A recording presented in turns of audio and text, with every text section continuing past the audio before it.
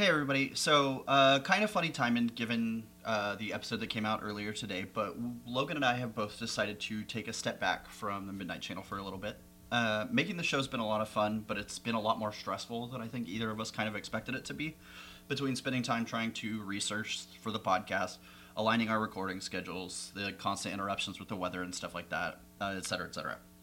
We're going to spend some time de stressing and reevaluating what we want the show to be going forward and whether or not we want to keep going forward. Consider this our kind of Blink 182 esque indefinite hiatus.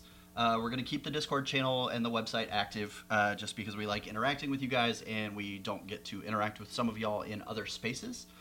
It's been a lot of fun. We have fun doing it, but it definitely creates more stress in our lives than either of us expected. So we just want to kind of say thank you guys. Thanks for hanging out with us while we did this. We may come back. We're not certain how we want to do things going forward. But yeah, we really appreciate you guys supporting us and kind of spending the time listening to us just talk about the dumb shit that we're interested in for so long. So one last time, as always, buy a gun, buy a VPN, don't talk to cops, and stay tuned to the Midnight Channel. Bye, everybody.